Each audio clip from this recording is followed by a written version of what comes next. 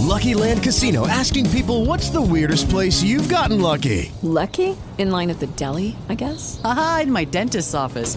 More than once, actually. Do I have to say? Yes, you do. In the car before my kids' PTA meeting. Really? Yes. Excuse me, what's the weirdest place you've gotten lucky? I never win and tell. Well, there you have it. You can get lucky anywhere, playing at LuckyLandSlots.com. Play for free right now. Are you feeling lucky? No purchase necessary. Void where prohibited by law. 18 plus. Terms and conditions apply. See website for details.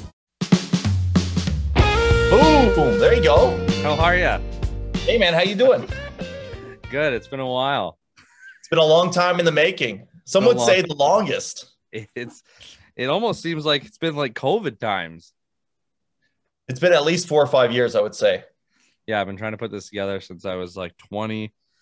Finally got it all together. I appreciate you, Todd. Appreciate you coming on here. How are you? Good, man. How you doing? Good. Have you been traveling a lot still? Like, are you still moving across the country? I know it's weird times. No, because everything's shut down again. So how big of a hit is that for you with being a comedian, traveling all the time? Well, the travel, it's interesting because, like, obviously pre-pandemic, I was traveling literally every weekend. I would be somewhere. Yeah. And that obviously got kiboshed. And so I still, fortunately, at least some parts are open now. So I still have my weekends full, which is nice. But it's all very, like, local, close, Alberta, a little bit of BC, that type of stuff.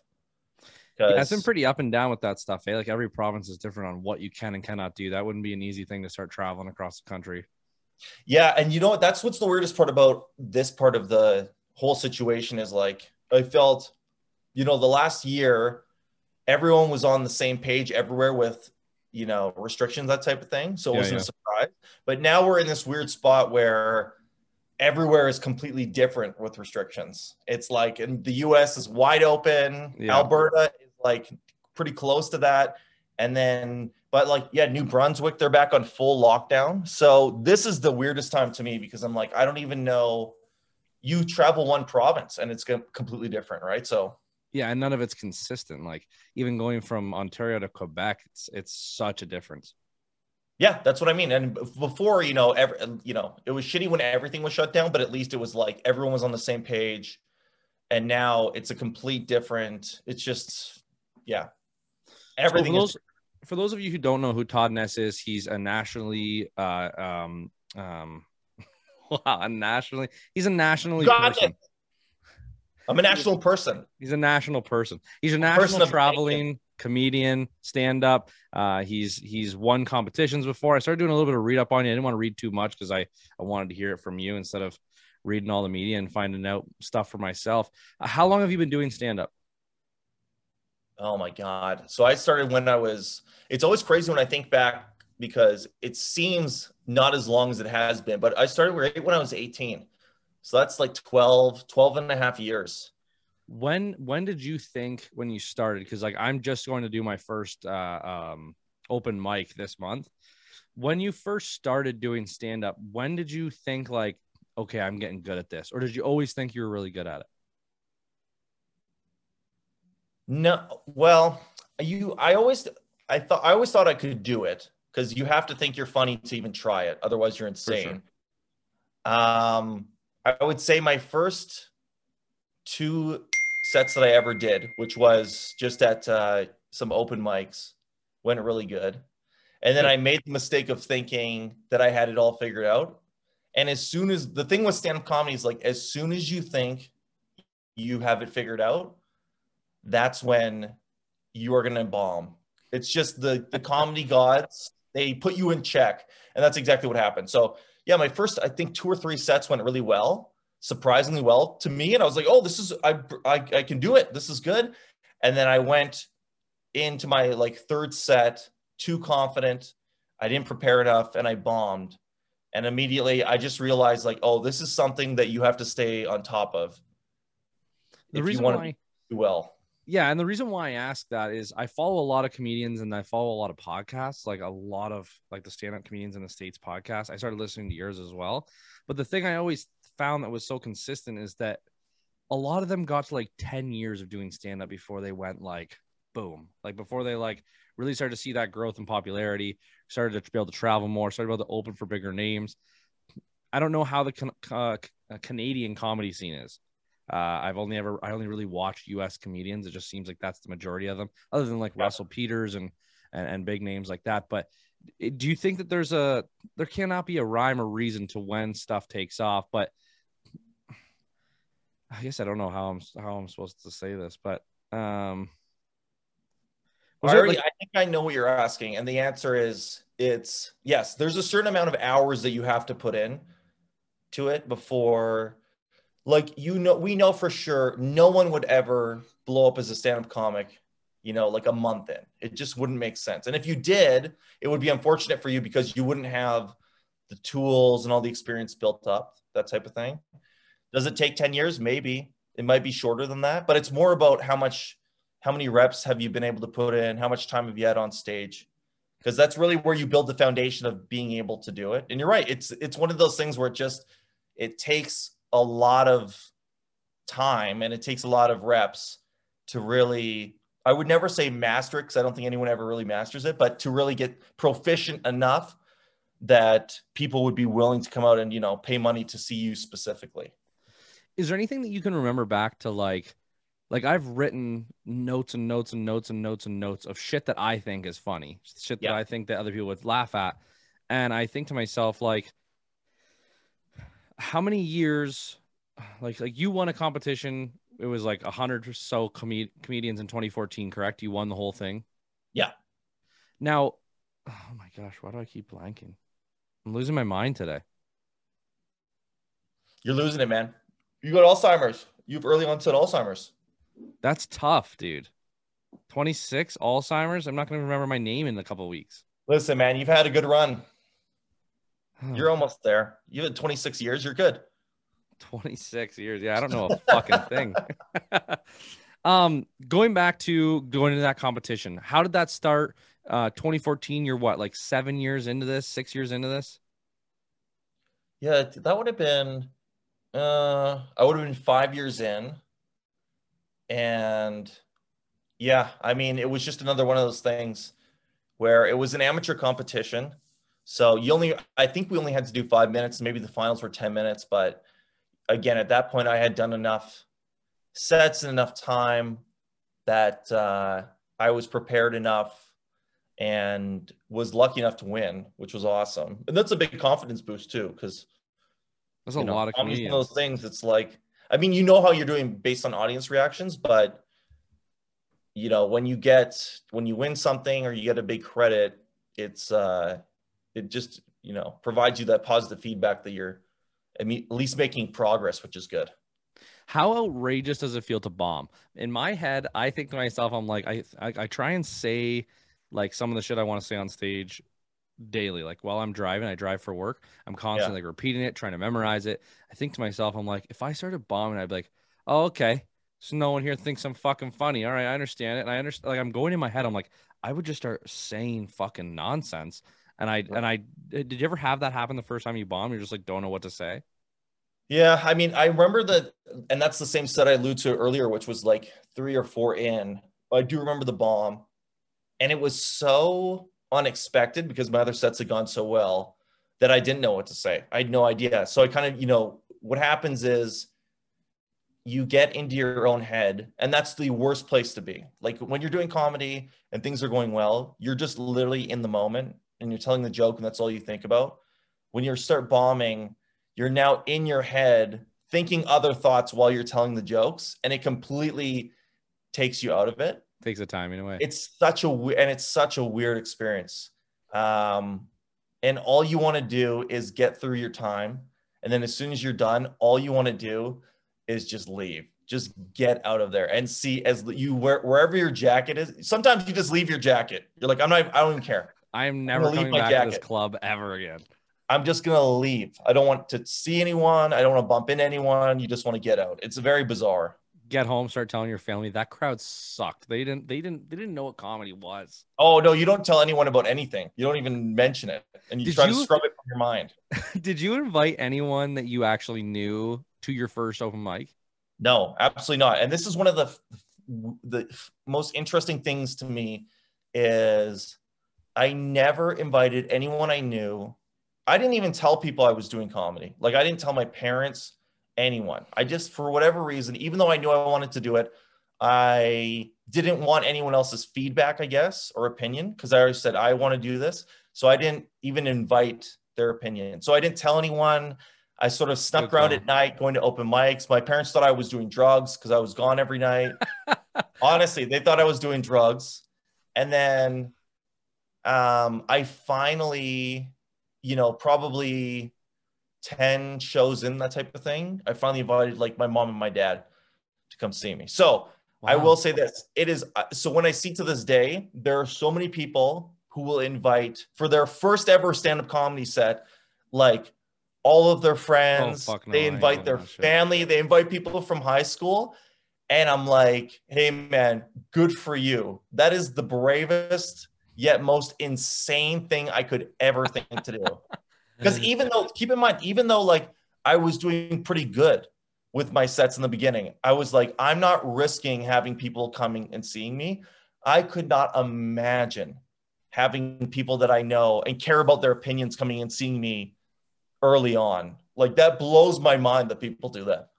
Maybe people are like, I don't know, like, because I feel the same way. I told, like, I had friends and stuff. Like, I don't ever not tell people I'm going to do it. I feel like it kind of now holds me accountable to do it, because I'll like bail and bail and bail and bail. So I've told a bunch of friends about it, and they're like, oh, like, let me know when it is. I'm going to come watch. I'm like, you're definitely not. Like, you're not going to be invited at all. And like, why? I'm like, I'm not going to go up there the first time and be nervous of impressing you guys. These are a bunch of random people I may never see again in my life. I don't give a fuck if they don't think I'm funny. Well, yeah. Until I'm in the moment and I bomb hard, and then I'm like, what the fuck? But yeah, I've always had that feeling too. Like, I don't want anyone I know there, not my fiance, not my parents, no friends. I've had another friend that wants to do stand-up that I was like, you know what? If we get close enough to it, let's like maybe do an open mic together. Maybe that'll take away some nerves, both being there. But I can't believe that 12 years in, you remember your third show and remember bombing. Yeah, because you always remember your first one. Of course, you'll always remember your first one. But yeah, I mean, like I said, the thing when you're doing your first sets, especially, like, you already are going to have to try and focus on just keeping it together and trying to do that. And it's a whole nother added pressure to have people there. So I'm like, just don't even have that element. Just at least, yeah, like you said, these are strangers. So at least if it goes shitty, you don't know any of these people. You don't have to answer to them the next day, at least. Yeah, that's fair enough. Did you have something that like I only recently started talking to someone who's done stand-up comedy, and they told me about like, just make sure you practice your timing. Like, when you're going to go do a 5-minute open mic, make sure you don't have 2 minutes worth of material that you think is going to last 5 minutes. Like, it's not like that. Like, have 10 minutes worth of material. Do you still do that to this day, making sure you have enough time, or you do the same set kind of like a comedian does to get ready for an hour? Well, over time, you get a pretty good intuition when you're on stage as to how much time you've done. And so now I'm, the majority of my sets I'm headlining, so I'm doing 45 minutes to an hour type thing. So I never in that sense practice, a set and be like, oh, it has to be exactly 45 minutes, or making sure. And that just comes from experience, just knowing, if I do this one, and this in this order, I think it'll take me to here. And then keep in mind, if I check my phone and I'm like, I'm short a couple minutes, I have other jokes that I can pull out, that type of thing. Okay. So when you're headlining, it's sort of a different beast, and you have a intuition as to how much time you're doing. For starting out and doing like a 5-minute set, yeah, I mean, I remember before I did my first ones, literally rehearsing my jokes and timing them, at home. And it's tough to do because you can't really gauge, how long is laughter going to take up, that type of thing. You also can't gauge that you're probably going to say things way faster when it's in front of an audience, because you're going to be a little panicky. Yeah. So, but again, there's so many things that you're going to be thinking about, especially when you do your first, couple sets, that type of thing. I'm like, I wouldn't be so worried about timing, as long as you're pretty confident that it's going to be around 5 minutes, which is a typical open mic or typical starting set length, right? I think that's something that I never really took into account when I started like wanting to do comedy. I always thought to myself, and you hear people say this all the time, like I make all my friends and family laugh. I've always made people that are new to a group of friends laugh. I always thought there was something I really like to do, and I always get like an extreme joy from making people laugh. Like I don't know who doesn't, but just always been like an addiction of mine almost. And it wasn't until I realized like I could tell a joke and like something that I thought was hilarious, and the way I worded it and the way I came about it made people laugh. I'd have buddies that like would hear that joke, and then we'd go hang out with another group of friends. They forgot I was the one that told it, and then they fucking tell it to the next group, and no one laughs. And I'm thinking to myself, I'm like, how does that joke not work with two different sets of people? But that's where you start talking about that timing. Like I didn't realize how much timing truly like your approach to the joke. I don't know how to put it, but the way you say the joke, the way you like fully execute the joke means so much more than the actual content of the joke. Oh yeah, I see what you're saying. I thought when you said timing, I thought you meant like the time of your set. No, you're right. If you're talking about delivery, delivery is everything with how you tell a joke, right? Like, and I think a good example is, I'm sure you know who Mitch Hedberg, right? Definitely heard the name a bunch of times. Yeah. So if you look at his jokes on paper, they're not funny at all. Like he has a joke that's, what is his joke? He's like, if carrots were made into drugs at all. But when you hear the way that he tells it, it's hilarious. So he's a really good example of, it's cadence, delivery is everything. But I don't know how to be honest, like, I don't know how you would practice timing, because I think it's almost like an innate skill that, if you're funny, you inherently know how to say something, or like how to tell a story to make it interesting.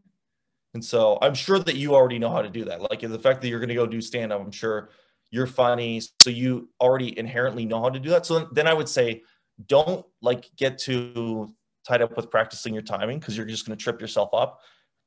I would actually say just trust your instincts for being funny, like you just said, that your friends picked up on. And then, eventually it will come out the way it should, if you have that ability anyway. Now that you say it like that, like I don't even know if you could actually sit there and practice timing. Like you're sitting there like 1 Mississippi, 2 Mississippi, 3 Mississippi. Like no, it's just no. It would make that's so overthinking it. Like that's I mean, that would be like, honestly, you know what that is? It's like, that would be like reading a textbook about hockey and then being like, okay, now I'm going to be good at playing hockey. Like it's a completely different thing. Like, and timing is more, I think, just a term for delivery, and you probably already naturally know how to do that. So just trust that you will know how to do it. It might not come out right the first couple times on stage, and that's just because of nerves and the environment type of thing. Yeah. Timing. I don't know how you would even do that, to be honest. I think that's probably the most nervous part of it, is just like, it's just like, I know I could write down a joke. It's so hard to sound confident that you're going to be funny on stage when you're funny in front of your friends. It's just kind of like down to that, do it in front of a bunch of people, see if people find you funny. Did you do anything like preemptively while doing comedy to try and get yourself better, like improv classes or anything like that to help with on stage? No, I didn't, but I have heard from a couple other comics that they did improv and that helped them with stage presence, that type of thing. So I think anything that is performance, if you're interested, will help with stand-up. Like so improv really helps. And we actually did here in town, we had an amateur comedy competition last year, and you could tell the comedians had acting experience in like plays or whatever. It helped their stand-up just from a stage presence. You could tell the people who had a performance background versus those who had no performance background. So something, if you're like, I'm interested in improv as well, or I want to find another way that's going to help me on stage, anything that's performative helps. Plays, improv, all that type of thing. Even music, honestly, because people who are used to being on stage, it comes across a little bit like with more confidence in a way. Yeah, I never did any of that stuff. I just showed up and just did stand up. Just naturally born. It was the only thing I wanted to do. Like, I wasn't interested in doing improv or anything like that. So that's the only reason why. But it does help. So how did you create an NFT? I just did it, man. I don't know. My buddy's involved in tech. He hooked me up. He said, make your. So I made some. I don't even know what I made. I made some character. He has a briefcase. I don't even know what he's worth. I'm assuming it's probably $2 to $4 million. Yeah. Just in a low but market. we'll see. I haven't told him yet. I'm holding on because I think he can only go up in value. NFTs can only go up. But I would say, if I had to guess, I probably, just based on that NFT, my net worth is probably 100 mil, I would say. Nice. Yeah. Well, if I liquidate it.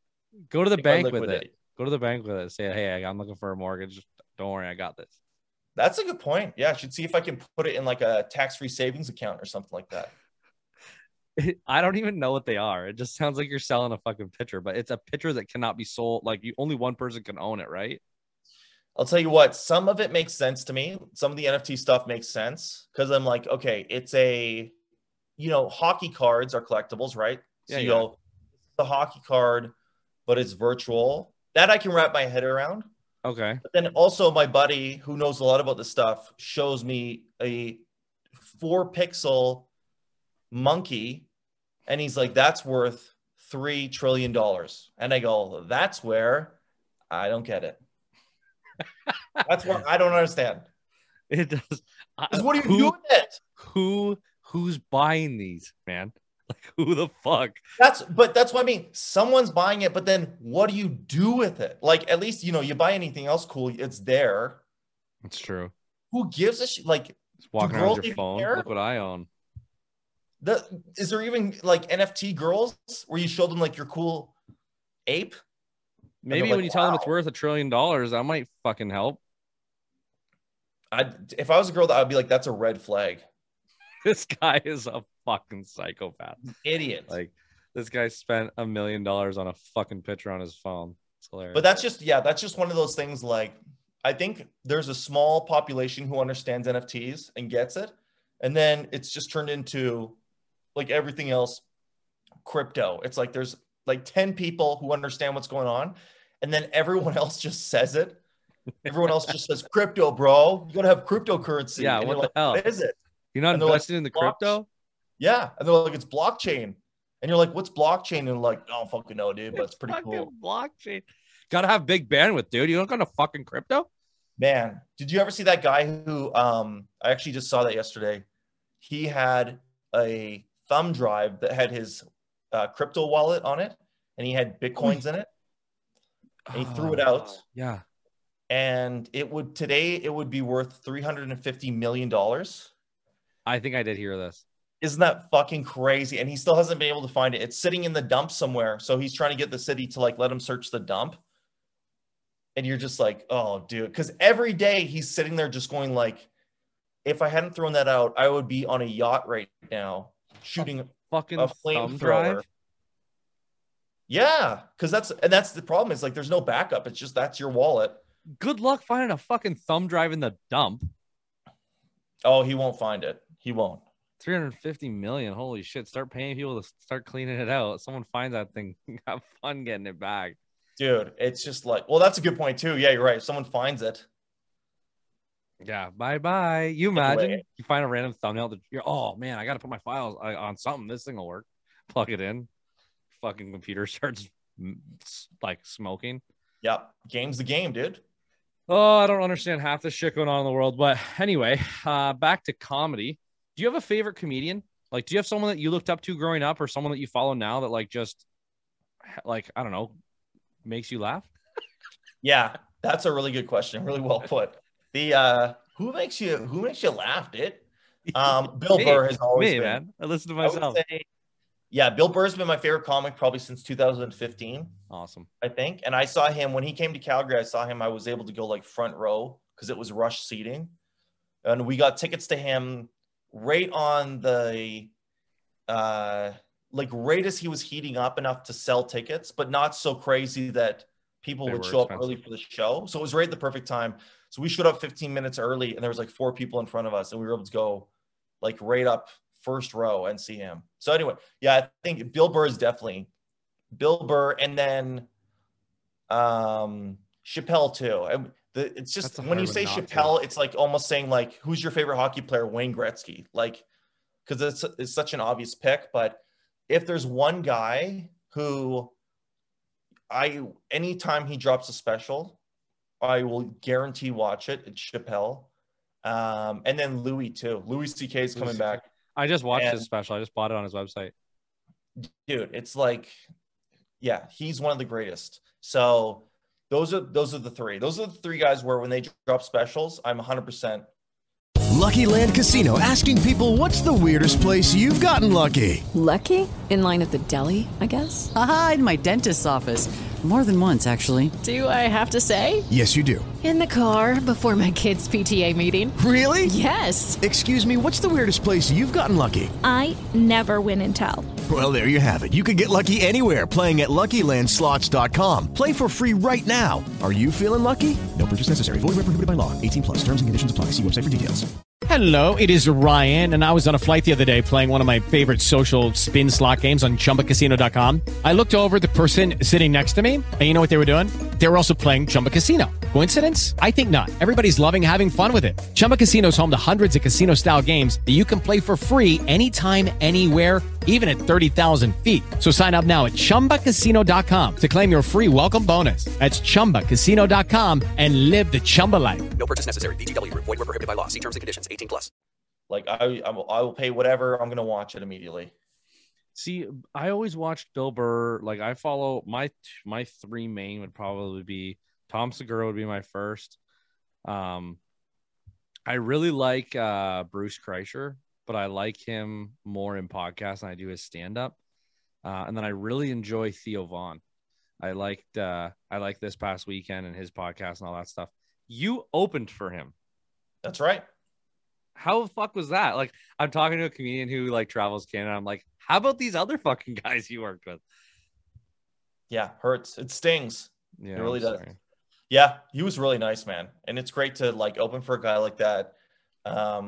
Super nice guy. And then his stand-up live was just phenomenal to see. And yeah, he was awesome.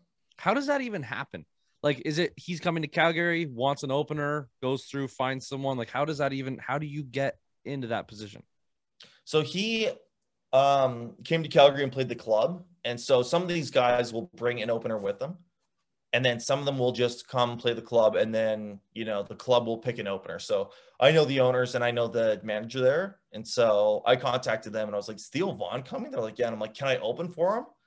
And they're like, okay, let's see. Because they have to ask, you know, his agent or whatever. So I just kind of reached out and asked. And then, yeah, we get matched up. And to me, that's one of the coolest things with comedy is in a weird way, it's such a small world because there's not that many people who do it. That, you know, I get to open for, you know, these guys, Theo Vaughn, Brian Callen when he came to town, Doug Stanhope. I saw that one. So you get to rub shoulders with these guys who are, you know, like Stanhope was a hero of mine. And I got to open for him. And you're just like, this is ridiculous. Like, how am I even get to be on the show with this person? But that's what comedy is like. Like, it's kind of in a cool way, it's like that's like a brotherhood type thing. So I'm gonna come down and I get married in August, and I'm gonna come down. I have my fiance's family lives in Edmonton, so I want to try and make a jolt up to Calgary. Do you play every weekend? Or play? What are you, fucking musician? No, play is correct. No, not in Calgary. Where do you play? Like, do you have like a home base? Yeah, home base would be here. So the Yuck Yucks here, I do a lot. During the week, I go to Comedy Cave here. Comedy Cave and Laugh Shop I'll go to here to work on jokes. And then other than that, I'm traveling around. Yeah, Edmonton, I do the Yuck Yucks there. And then if things open up by then, hopefully I'll be all over Vancouver, Toronto, Ottawa, that type of thing. Now being a full-time like national traveling comedian, is that all through Yuck Yucks? Like, is that like the biggest opportunity in Canada for comedians? They're the biggest chain of clubs. So those are the main clubs that I'll play. but there's also a lot of good independent clubs that'll play as well, and it depends on the market. But like there's Rumors in Winnipeg is a different one, but they are the biggest. Yeah, they're the biggest chain throughout the country, right? So That's fair. It reminds me of like the store in or not the store. There's a one in the US that they all talk about. No, fuck, it doesn't even matter. Do you have a ritual before you go on stage? yeah, I don't really have. It's so funny, like it morphs over time. So I would say the biggest change that I've had since I started, when I started, I wouldn't even be able to eat, like for the whole day leading up, because I would be so nervous. So fortunately, that's gone away. I still will not eat right before. So probably at least 4 hours before, I won't eat. So if I'm hungry, I'll eat 4 hours before the show, or I'll just wait till after, because I don't like to have a big thing right before, because then I feel heavy. So it's part of, like, I wouldn't say it's a ritual, but that's like a habit or whatever. And then before I go up, I do like to sit down with my notebook and go over my set list, kind of write in bullet points the jokes I want to do. And it's important to me, it's important to have at least for 15 minutes before I go up, just alone time to be able to do that. Like, sometimes it can get chaotic, especially in like the green room and that type of stuff. But I need to be able to focus for a bit and then go on stage. But that's pretty much it. I don't do anything other than that. I don't rub a rabbit's foot. I don't light sage on fire. I don't pray to the moon. That's it. That is such an experience thing when you say about like going through your set lists and bullet pointing things you want to talk about. That's such like coming from an experienced comic. Like, I'll be shitting my pants the first time I go up. Like, when you talk about not eating for the day, I was like, yeah, probably me not. I probably won't either. But when you talk about not eating 4 hours before, I've heard some comedians say that, and I've also heard some comedians, like obviously Bert Kreischer, who just mucks fucking steak and shit before going on stage. But I definitely could see you not wanting to be full going up. But it's not really something that I really thought about much. But it's probably because I'm not a fucking comedian. Don't say it like that. Wow, just got sad. Yet. Yeah, I mean, the food thing, it's interesting though, but I think it's similar to working out. Like, to me, there's two types of people for working out and eating. There's people who like to feel full and have a big meal going into a workout and feel like I'm full, I have a lot of fuel. And then there's people who are like, I want to be fasted, so I feel light and agile. And I've always been in the like fasted. I'd rather not work out early. So I think it's the same thing with comedy for me. Like, I just want to feel empty and light. Like, I'm not digesting a big thing, all that type of stuff. That's a very good comparison, because typically, and maybe I'm speaking on way too broad of a scale, but typically you see a lot of comedians that do a lot of exercise, whether or not it's, I don't know, whatever exercise it may be, but the amount that I follow, a lot of them are usually very physically active to keep their mind off shit. And do you find like I've seen you run nonstop? I don't know how you do it. I don't know if I've ever ran 5K, so I don't know how you do this all the time. But do you notice like a huge shift in your like mental health or the way you did stand up when you became so healthy? Or have you always been this way? No, not a shift, because I've always worked out. So I've switched though from doing more weightlifting, which was pre-COVID, into running, just because that's the only thing you could do when everything was shut down. And then I fell in love with it. So now I just run. I'm just that guy. That's the thing. But yeah, no, I haven't seen a big shift, just because I've always been like I've always been active. I saw a picture. You had come back from a run and like your face was frozen. Like there was like ice hanging from your hat and your chin and stuff. And I'm like, I want to be a stand-up. I really want to be healthy. I feel like if I start working out a lot, I'll lose weight and I'll be more motivated and I'll have more energy to do shit. And I look at your fucking post and you're like covered in ice, just ran 5K, super healthy. Look down, I barely fit in my shirt and I got a bowl of popcorn and Netflix running. And I'm like, what the fuck? Like, it's honestly, it's good to see what you do. And that's probably one of the bigger reasons why I reached out to talk to you in the first place. Was I first found, which I bet you this was huge for you, was your COVID joke about your job. Not like, we don't need that shit. Oh yeah. The non-essential. That's right. Yeah. And we never did. Like that, like fucking obviously made me laugh. Then I started following you and seeing like having people like that you see all the time, because it's not like you're not going to get off, like it's not like you're going to get off social media. I don't know how much you consume, but it's kind of hard thing to avoid completely. But having people on there like you that are running all the time and super motivated and are doing stand-up and are showing like little bits of their sets, and you're editing them all and you're doing a podcast, like that's the exact shit that I want to do. So it was super motivational to see all the stuff that you're doing all the time. And like, you're a full-time comic, right? Like you don't work outside of what you do, right? Oh no, I work during the day too. Fuck, same, dude. It's the worst. So it's the full thing. So I work during the day, and then I will so I work, then I work out, then I will do writing jokes, then I'll go do comedy at night, and then it's like rinse and repeat, like full day all the time. I was gonna say that's a lot.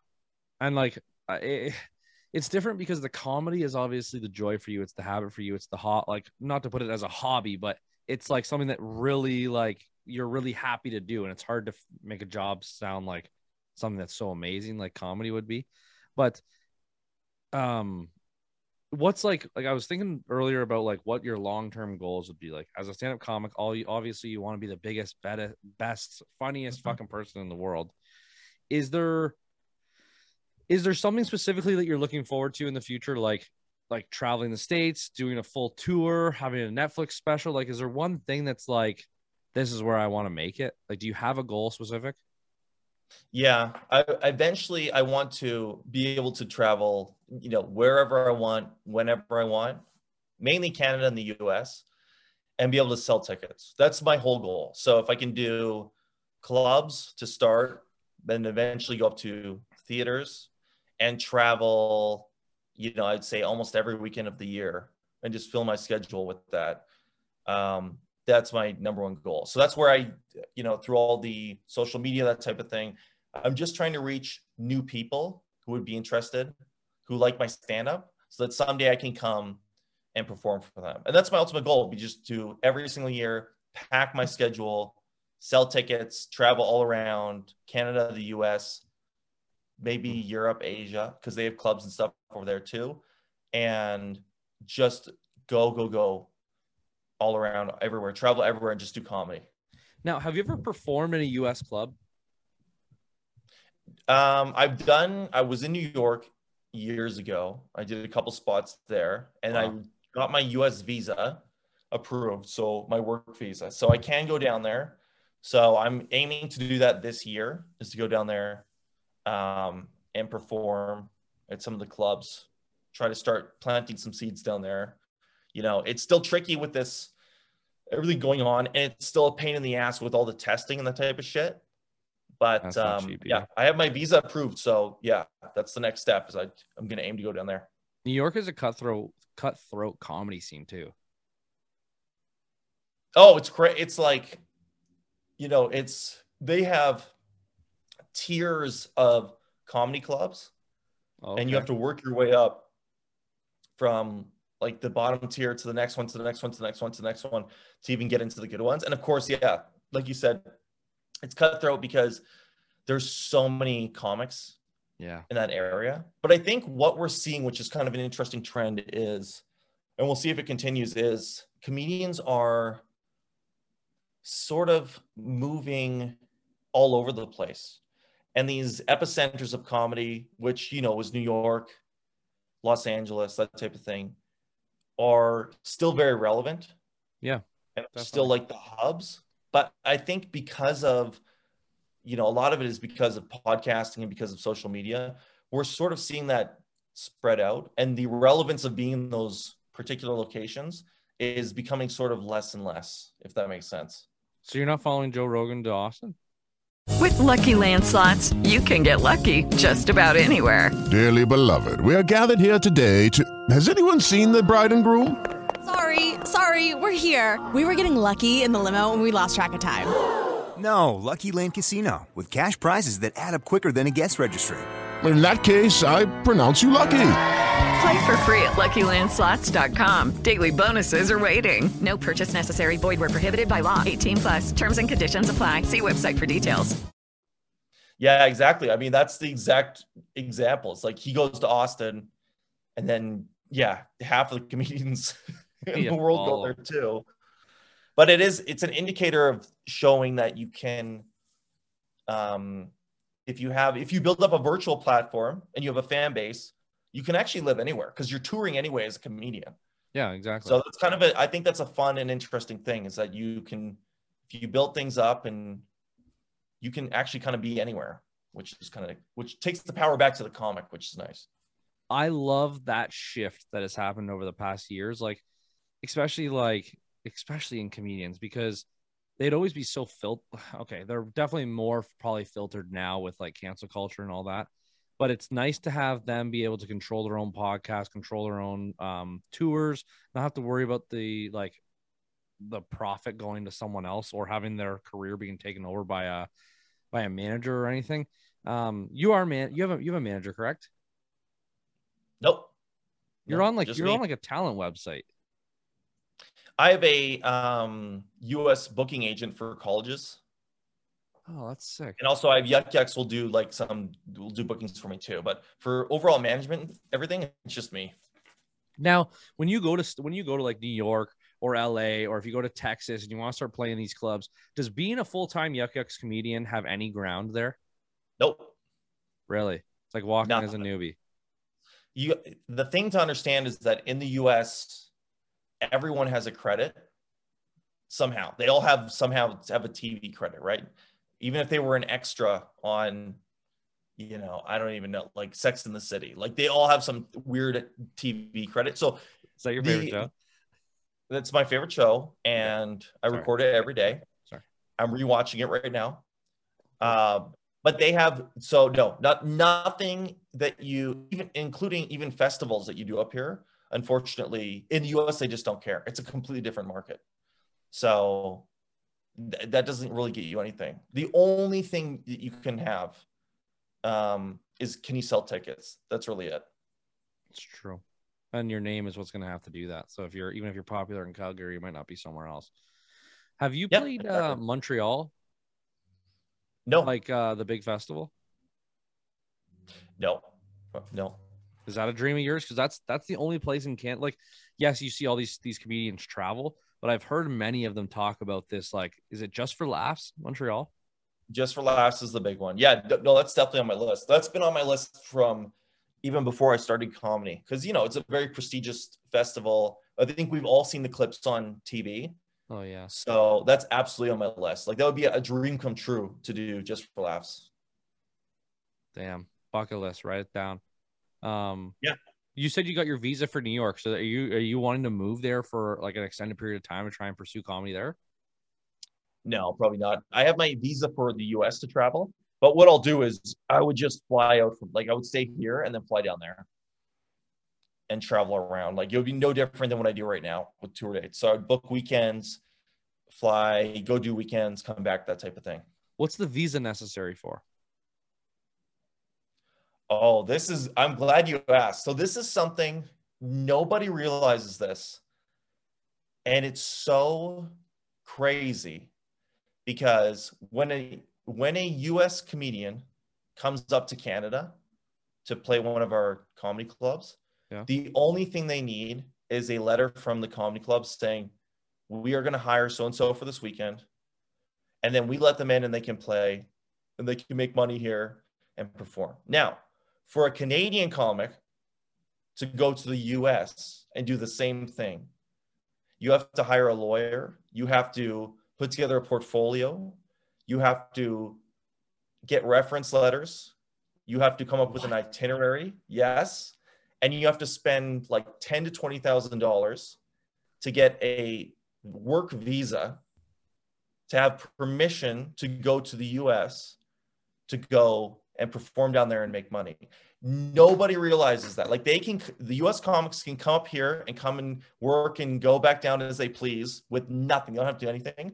For Canadian comics to go down there, we have to, yes, like I said, bullshit. spend tens of thousands of dollars to get a work visa to even be allowed for the chance to go down there. So there's not a lot of reciprocity going. It's completely different one way versus the other. And that's why it's funny when the US comics come up, because they just come up easy peasy and they'll be like, hey, why don't you come down and like open for me or whatever, and we'll be like, well, I have to get my visa. And they're like, what? So anyway, that's just how you know what, like, it really fucking sucks because it should be the same both ways, in the fact that you should just be able to go play there, especially if you have a reference from the club. Like, you're not going down there to live forever kind of thing, you know what I mean? But thank God they don't fucking do that to the US comics, or we would never see them. And that's exactly what it is, right? It's like, it's just a leverage thing. And the other part you have to understand too, which I actually can appreciate, is it annoying that we have to do this? Yes. But I can also understand that, the US is a different beast. Everyone in the world wants to go there and work, so they have to filter it out more than, we do. But it is, yes. So I understand from that perspective, but you're right. It is annoying, like just how different that is. I am just picturing the amount of people that get off a plane in LA or New York going to chase their forever dream and find out they need a fucking visa. I know that there's a lot of people that know that you need a work visa, but like, they think they can just go down there for a weekend, try comedy. Like, you couldn't even do a fucking open, or I guess it's only if you're getting paid, right? You could, yeah. So you can do unpaid, you can do open mic, festival, that type of thing. It's just, if you want to get paid, you have to have one. Yeah. That's fucking brutal. That is it's kind of crazy. It's kind of crazy. All right, I have a question for you. It's a marry, fuck, kill situation.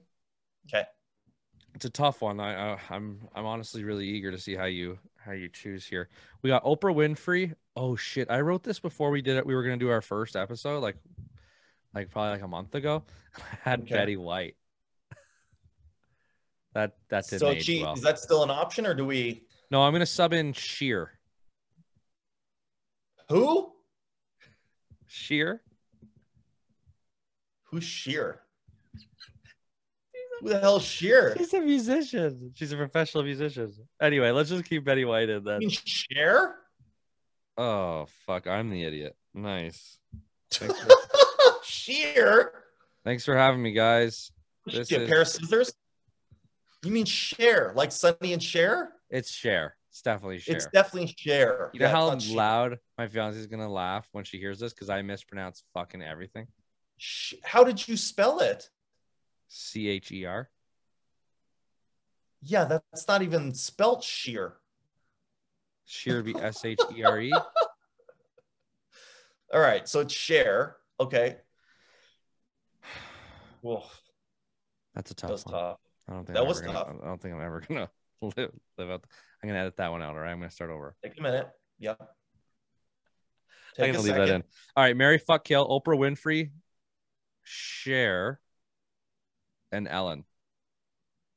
Oh, So you know she ain't putting out. She might even hit you.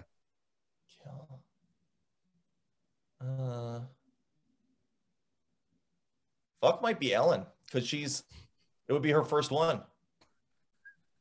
Yeah, going in. Right? That'll be kind of fun. That'd be kind of cool. You're not wrong. And then who were the first two? We had Cher, and who was the other one?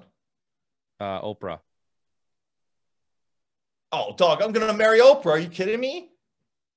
That's Oprah money. So Cher's dead. I'm going to Cher. I'm going to kill her with shears, actually.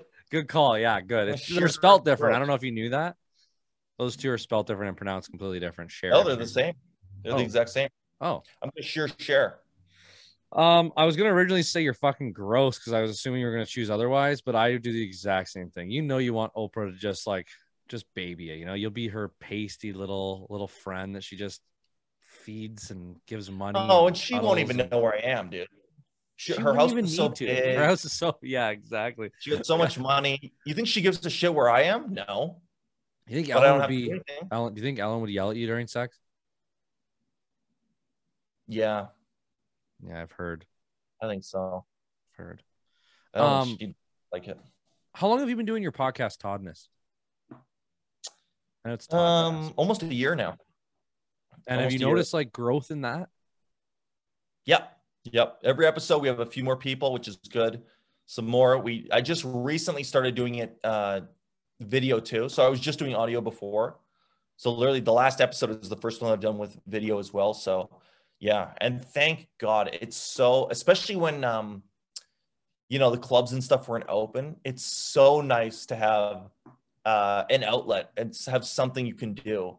Yeah. like in your own house, you'd like at your own pay, that type of thing. So thank God. Yeah, that is nice. Have you had guests on yet? No. You it's just do like me. what is your like?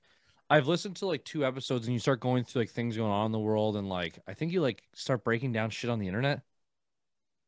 Oh yeah, it's whatever I find interesting that day. Like sometimes I see news stuff and I'm like, it's dumb. So we talk about that. Sometimes I see insane clips, so we'll talk about that. Sometimes there's just stuff that happens to me during the week that I have to bring up. So it's really just a venting. It's like a venting vehicle for me. Just like a way to express some shit, eh? Exactly. Have you? I think I read an article that you were going to be doing like a.